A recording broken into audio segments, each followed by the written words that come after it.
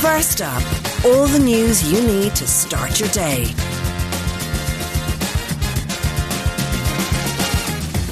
Good morning, you're listening to News Talk with me, Shane Beattie. It is Wednesday the 10th of May. I hope you're well. Coming up. What we want to see is what happened in France, is where retailers engaged openly and honestly with the government. Supermarkets to explain why food prices are so high, and jury finds Donald Trump sexually abused a woman. Plus we'll have all the other news making the headlines and the latest in sport and entertainment. But first up this morning. Supermarket chains, smaller retailers and representatives of the grocery industry are being hauled before government today to explain surging food prices. Grocery price inflation reached a record 16.3% between November and January, according to research analyst Kantar, way above the level of other price rises. Junior Minister Neil Richmond, who's convening today's talks, says government has the power to introduce price caps on products but doesn't want to have to do that. Well, we expect the retailers, the food producers across the country to lay out exactly what the real figures are. We're seriously concerned with the rising price of groceries across the country. It's affecting every household. It's not acceptable. We want to see now that input costs are going down, when and how we'll see prices go down. Donald Trump says he'll appeal after a civil court jury found he sexually abused a woman in the 1990s. Magazine columnist E. Jean Carroll says the former US president attacked her in a changing room in a New York department store, then defamed her by lying about it. The court rejected her claim of rape. Donald Trump faces no criminal consequences, but it could haunt his bid to regain the White House.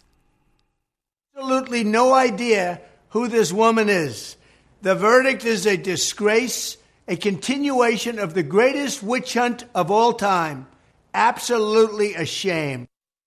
It's claimed income supports for children in direct provision fall shamefully short of what is needed for just the bare minimum. The Children's Rights Alliance is renewing their call for government to prioritise an increased child payment for children in the direct provision system. Tanya Ward is CEO of the Children's Rights Alliance. She says the impact of the shortfall means children and young people are not taking part in very basic things. Their families only receive €29.10 per week to support them. And that's in contrast to other children on welfare payments. So if you were over 12 and your parent was in receipt of job seekers allowance or supplementary welfare assistance, your parent would get €50 per week and they get child benefit.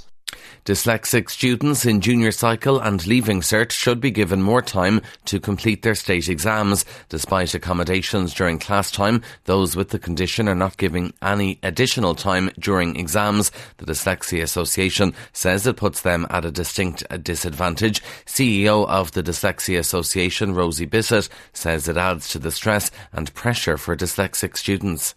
And in an exam, we are being asked to both read and write very speedily under time pressure and also to process, recall information. All of those are really hitting the challenges that are associated with dyslexia. So in a timed exam, you're being put under, huge pressure to do those things.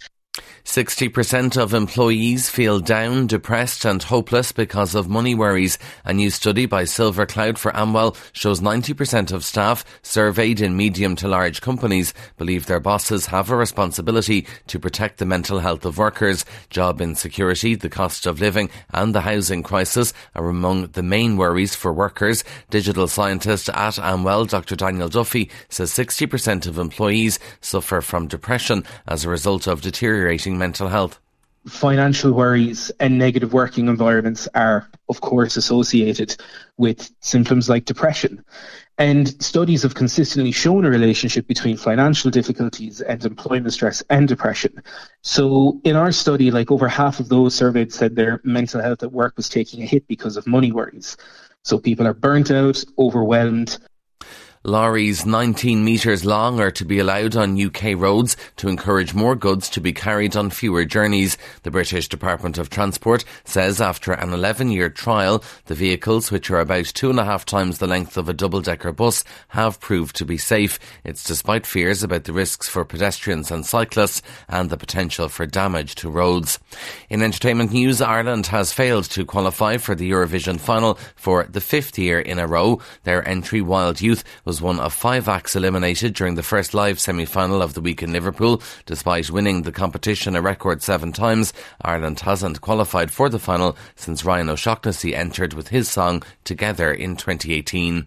And in sport, in soccer, Real Madrid and Manchester City's Champions League semi-final is now delicately poised after last night's first leg in Spain. It finished 1-1. Kevin De Bruyne's superb strike midway through the second half for City cancelled out the first half opener. The second leg is at the Etihad Stadium next Wednesday, and Manchester City manager Pep Guardiola says it's all to play for.